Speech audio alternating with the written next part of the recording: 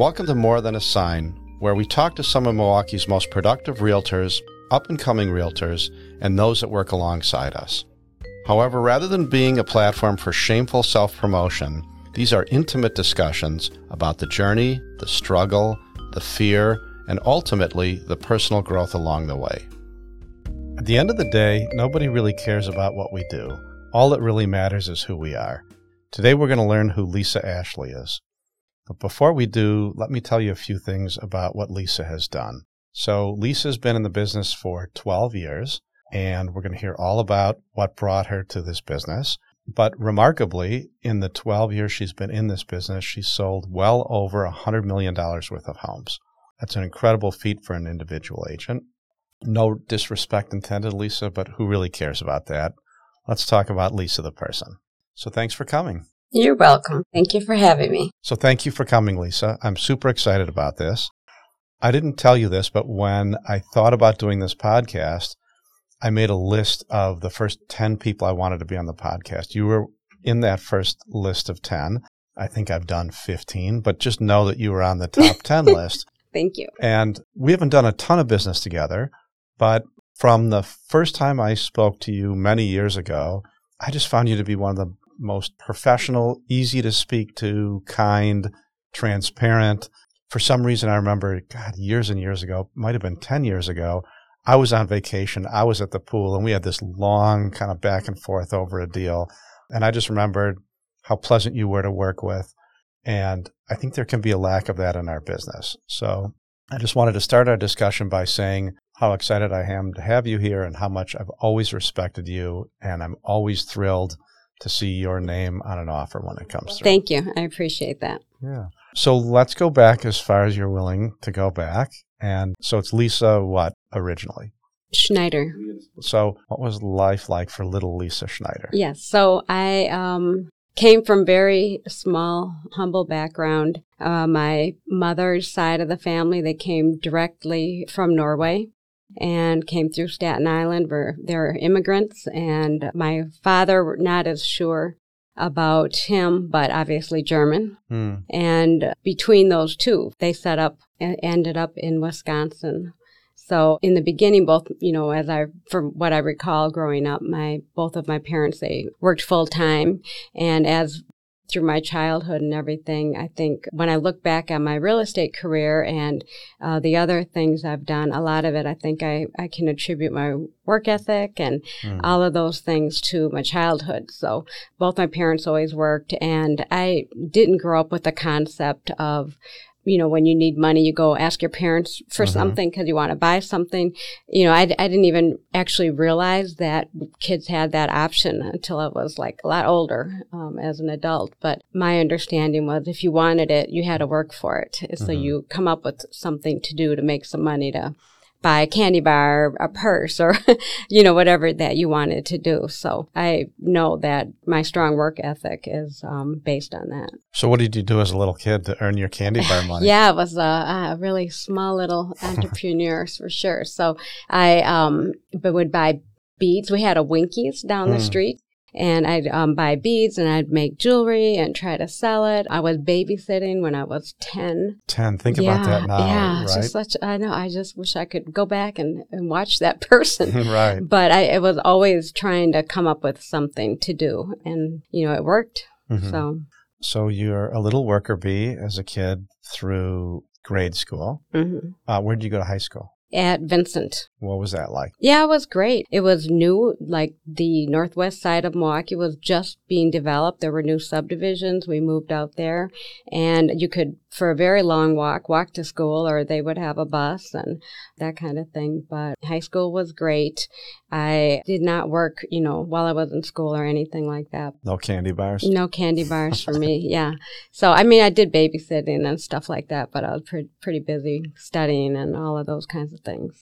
When you were in high school, what did you want to be? Everyone would say, hey, what do you want to be, Lisa, when you grow up? What was your dream in high school? I wasn't really certain on what I wanted to do. I don't think in both of my parents, they didn't go to college.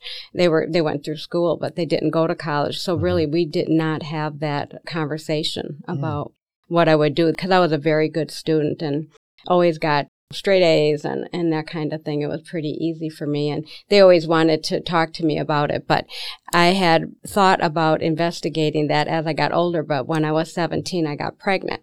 And so I had my daughter when I was 18. So that changed that plan for life. How nice to be a young parent, though. Yeah, I really, like, she's just was wonderful then, and she's wonderful now. And I'm a grandma. And, I just never regretted it, never regretted her. She's just one of the most wonderful human beings that I know. You probably have a very special bond. We do. We do, for sure. Yeah. It probably gives you empathy for other young women having kids before they expected to as well. So that was completely unexpected. And, I think, too, that played into part of who I am today. Having the understanding of being a single parent and not having a lot of support and help with those kinds of things. So, when I see other people, I'm immediately drawn to them, and I understand, and sometimes, things are just absolutely great. We don't regret our wonderful children and things like that, and we make do and we get by. But sometimes those things that at the time we may feel as a trial or something like that really makes us stronger. We learn so much from it, and I know I've learned so much from that experience as well. So you had to kind of snap your fingers and be a parent and an adult right away. And you said you had your daughter when you were 18? So did you have support around you? Did you have family support, or were you so you were on your own? None. I was on my own. Yeah. So, and I mean, I think, like, even as a teenager, I was a pretty serious person. And, so when I got pregnant, I was just like, I'm pregnant. And I was like, I shouldn't drink soda anymore. You shouldn't eat any Doritos. I shouldn't, it was like all the rage back then. And I was like, no, I have to really watch what I eat, because what I eat, she eats, and what I drink, she drinks, or he or she. And so, I really became very health conscious, and I thought about how I wanted to help her become a really good human being. And I really paid attention to and thought about in advance of ways that I could help her, to become a really good person with choices, and help to give her more guidance and support than I felt at that time that I had. So I became very focused on that. And it really was a good thing. We're, like I said, we just,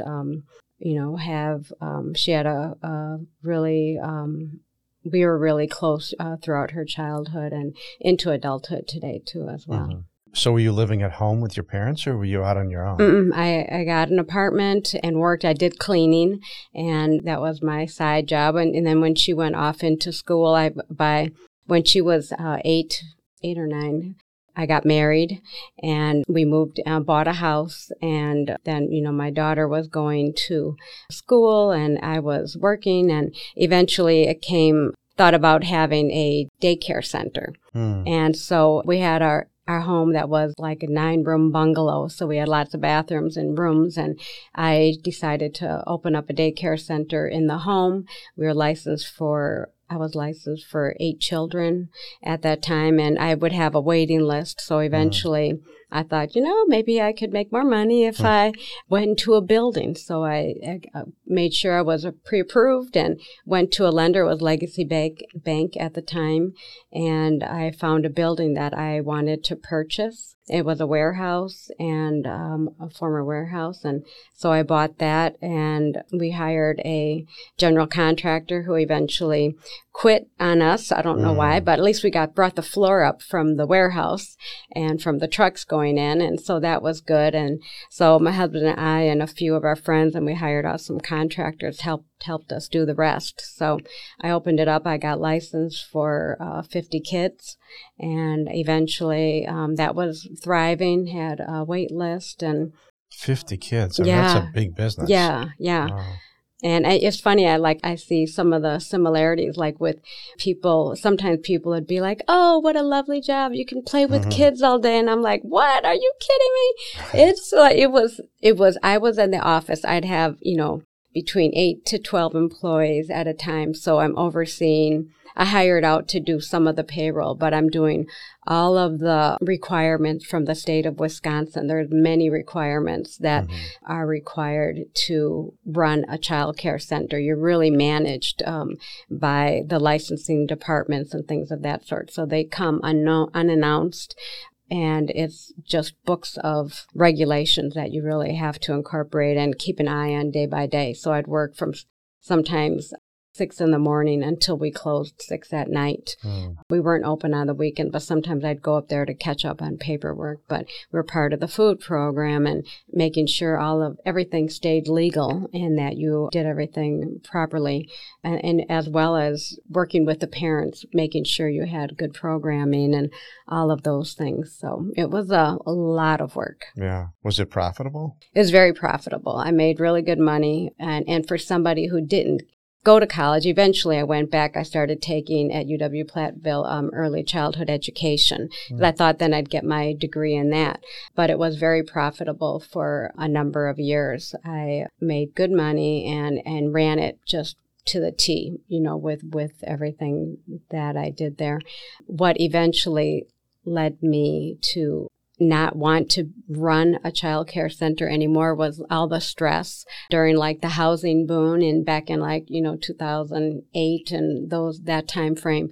There were some unscrupulous people that were opening up child care centers and trying to cash in on money from the state for I think it was the AFDC program, or you would get money for working. And some people were creating child care centers and making it up and pretending that some kids were coming to the school, charging the state, taking the money and splitting it with those parents who agreed to allow themselves to have their name on the list as if they were going.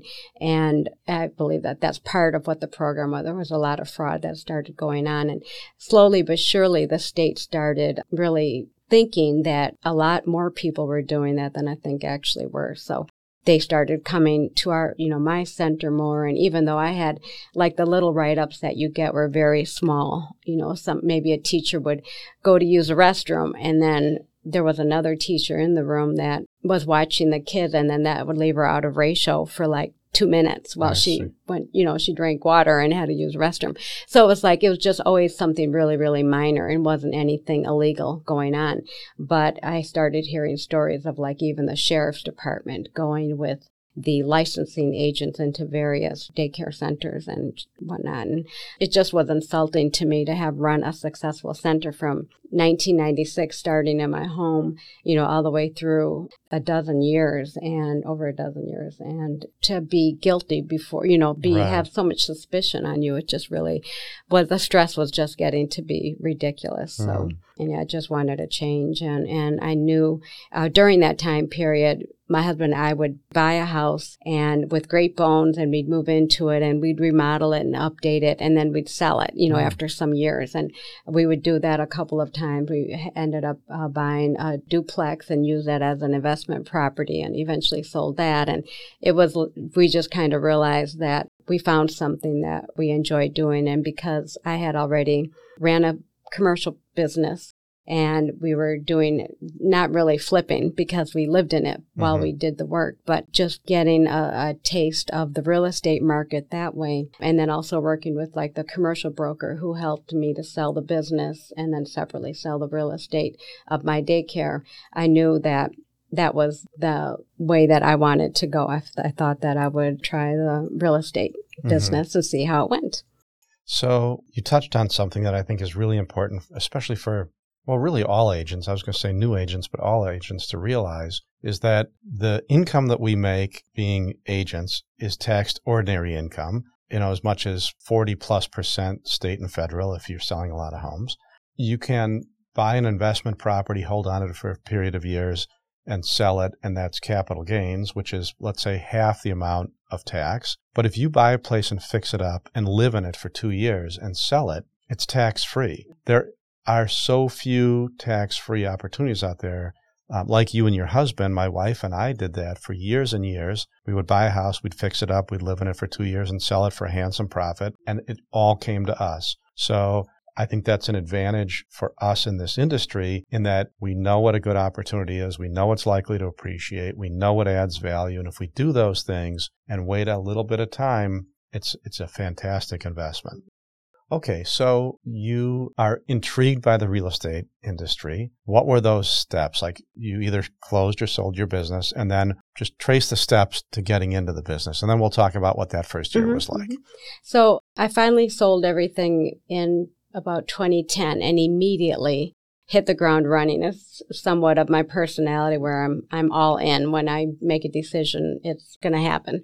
And so immediately I started working toward getting my broker's license. So I was taking the classes, got my broker's license, and then joined one of our brokerages in Milwaukee to be able to start to sell real estate. So pretty simple. It didn't take too long to do it. And, I was ready to go. And then what was that first year like? Pretty slow. I mean, it was slow going. I mean, it was after the recession and, coming in at 2010, there was a lot of inventory. I don't know what the stats were for it, but it was a lot of months on the market. And I didn't have, I think, the support at the company that I was with that would really help a new agent to come in. So I eventually I think I didn't get paid for like the first 6 months. I finally had a closing. And after that, though, my business, got a little bit better. I eventually went on Zillow, started buying Zillow leads to help me just get started.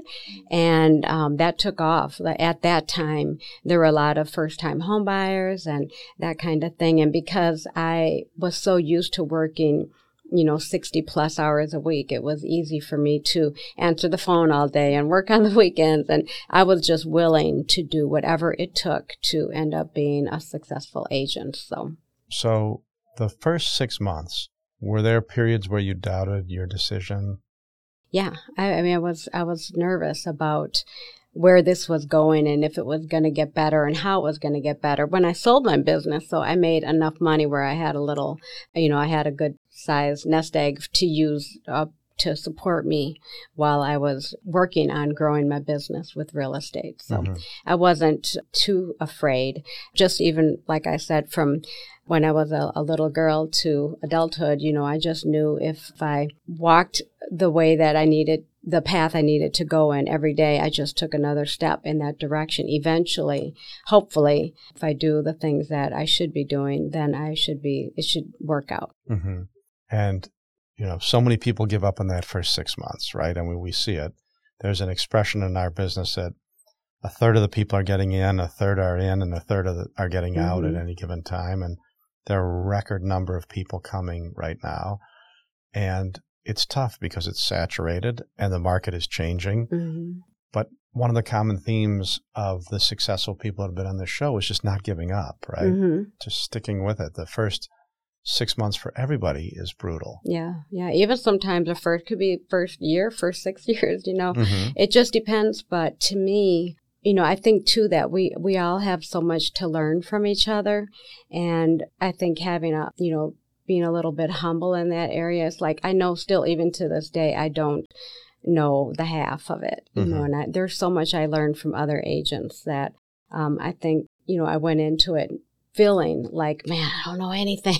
I don't even know this or that, or I'd sell anything because I needed the money, and I thought I might benefit from selling a lot or a commercial property or an investment property or a condo or not just a single family home. But me doing all that also really broadened my knowledge and things of that sort. But like working with you and other agents, it's just, there's always so much that we have to learn from each other. So. It's humbling, isn't it? 100%. So it's interesting if you think back to that period that was such a struggle and to think forward less than 10 years, there are years that you've sold $20 million worth of real estate as an independent agent. So if you're not out with a client, but you're trying to build your business, what are you doing? Yeah. So reconnecting again, touching my past clients. And that I think I've sometimes fallen short of is reaching back out to them and letting too much time pass by before I'm able to connect with them again. But I think, sometimes it's like I have such a bond with some of, many of my clients. I just love them as human beings and not just as like, oh, they're a great client. Like sometimes they're just the most wonderful people, and try to check on them regularly and touch them in a various way, if it's a text or a phone call or something like that. So in fact, even like this past Sunday, I had sold a home a few years ago in River Hills, and the family wanted me to stop by and visit, and they have a cute little daughter. And I stopped by, brought them a gift. I was there almost 2 hours, Nice. and they wanted me to go swimming with them and all of that.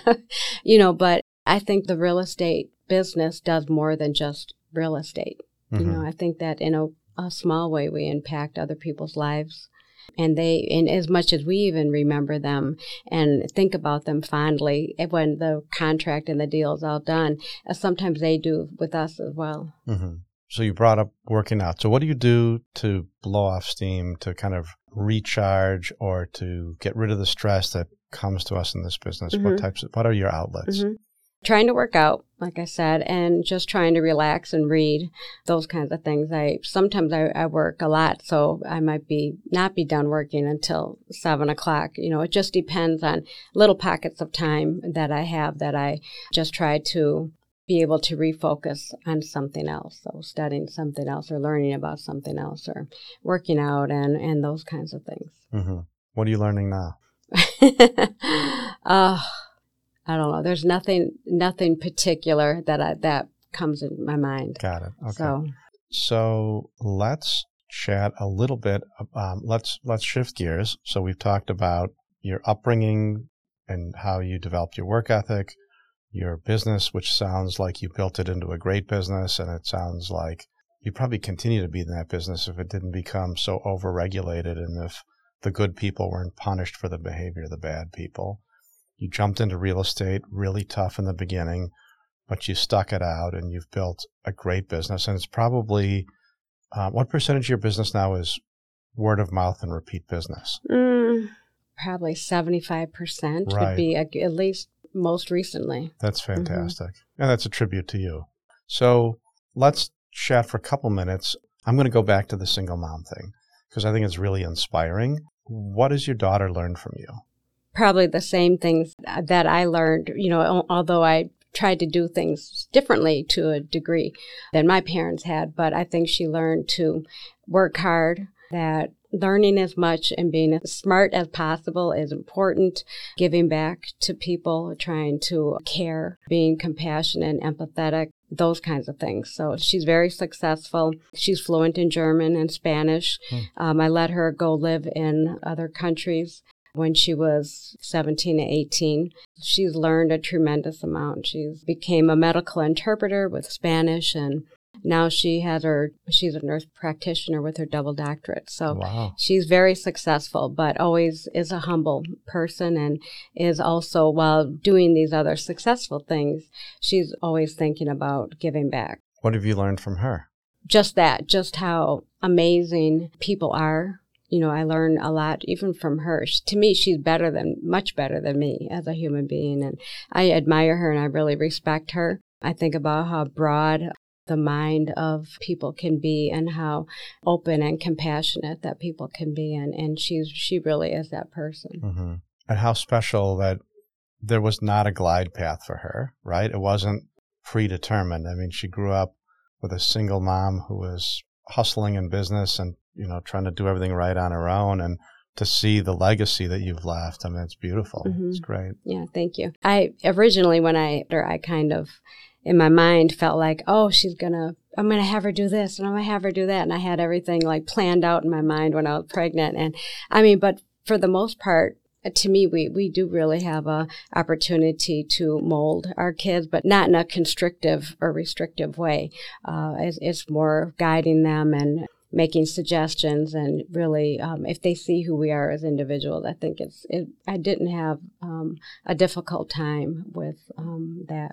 Yeah, nice. And at 17, when she went off to another country, that's when you were a mom. Like, you looked at this young lady, it must be, it's such a different life that you built for her. So In a prior conversation, you mentioned something, and you put it so beautifully, and maybe it's why I've always felt a kinship with you, and that is, we had talked about being an individual agent, but you have a different perspective on that in terms of you're not really an individual agent. You want to talk about that? Yeah, I mean, to me, I feel like I always think about the phrase, knowledge speaks, wisdom listens. And I really feel that even with all of us agents, sometimes I feel like I'm an island, and we talk about an agent working independently, and it's easy to feel like you're an island, and maybe we do most of everything ourselves with the help of maybe some admin or something. But to me, at the end of the day, our relationships with the other agents that we know and work with are so important, because we're all kind of on the same team, where we want to help people really just move on to the next phase in their life and to make a meaningful impact on them. And I feel that way with you and all the other agents that I get an opportunity to work with, that we're really all working on the same team in a way, just maybe representing different sides, but trying to get to the same goal together. I think people miss that. I mean, they don't oftentimes understand that. And one of the purposes of this is to build bridges, and you embody that. You act that way. And from the first time we spoke, 10 years ago maybe, I think it had to do with a condo downtown, a Kilbourne Tower condo. I think was our first conversation. Mm-hmm. But you treat people like you're on the same team. Mm-hmm. Yeah. And I think, too, that's despite how the other agent may treat us. Maybe they might not be very happy with us. If we had a listing, there were multiple offers, and maybe they weren't the one that got the accepted offer, or maybe there's some other thing going on there, or something emotional happening with their clients or something like that. But to me, to rise above that and even still treat that agent professionally and kindly, and not that you become a doormat or, something like that, but still within the professional degree of just being very nice to that person and being consistent in the respect for them as a human being.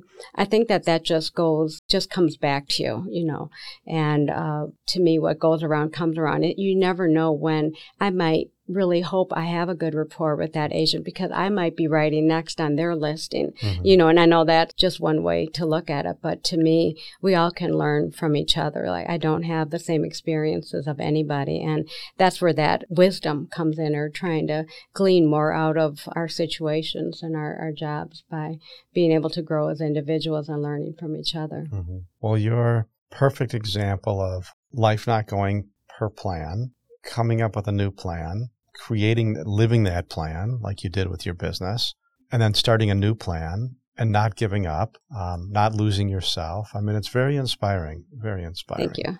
So let's finish with any advice you'd give to somebody that's 6 months into the business, they haven't sold a home, or maybe they've sold one, and they're really questioning, is this my destiny? What do you say to someone like that? Try to learn from other people that know more than you. That's a lot of people. Listen to what their advice is, what they have to say. The market is always different. So, at that time we were coming out of a recession, and things were hard for a lot of agents. And we don't know if we'll be in one next year, or, with the market shifting right now, we can't predict, how much this is going to impact the real estate market. But I would say to be open-minded, hang in there, try to give it at least a year or two. If you're not getting anywhere then, that's another conversation. But I think just from sheer determination, educating yourself, trying to absorb as much as you can from the other agents, that you'll be able to do it. Great. Good advice. So if there's somebody out there that relates to your story and they're not fully rolling yet, can they reach out to you for advice? Of course. Yes. Okay. Yep. Definitely. What's the best way to get a hold of you? They can call me. Okay. Mm-hmm. Yep, or text. Sure. I know. Us agents are very easy to get a hold of. Yeah, I'm always staring at my phone, so I'm more than happy to talk to anybody. And I think that's just many agents are. We just all are there many of us are there to help other people too when we have the time for it. There's no one person at the top. Everybody, these opportunities are open to anyone. Sure. Well, I really like and respect your organization that you're with. From top to bottom, I have so many friends over there. I feel fortunate that we have a friendship and that we work well together. I liked you and respected you before we sat down. I like you and respect you even more. Your story's great and super inspiring, and I know you'll continue to do a great job. And the fact that 75% of your deals right now are people calling you again saying, look, there are a million agents out there, but I want to work with you again, Lisa, is great, because one of the most shocking things about our industry is that 85% of the people don't work with the same agent the next time. And it doesn't mean that they were necessarily dissatisfied, but either they're indifferent or they weren't kept in touch with. So the fact that you're retaining that level of repeat business says it all. Thank you. Thank you. I will add, just side point, to that other agent that may be at 6 months in and not really feeling like they're going that far. If I believe in like the principles of the ninja training, and I think that I've gone through it twice, and I feel like that is a really good program to learn from. And like you just had mentioned about our clients remembering us and us keeping in touch with them and those kinds of things. And that's really what that ninja program is all about too. Great. Well, a great tip to leave our listeners with. Thank you. This was great. Thank you for being an easy yes. And I look forward to our next deal. Thank you, Rick. Thank you so much. So I'd like to give a shout out to Podcast Town Studios, our producer, No Sleep for creating the music. Please subscribe wherever you get your podcast. And if you believe that you or someone you know would be an ideal guest and would talk about not what they've done, but really who they are, why don't you reach out to me? I'm the easiest guy in the world to get a hold of. Thank you.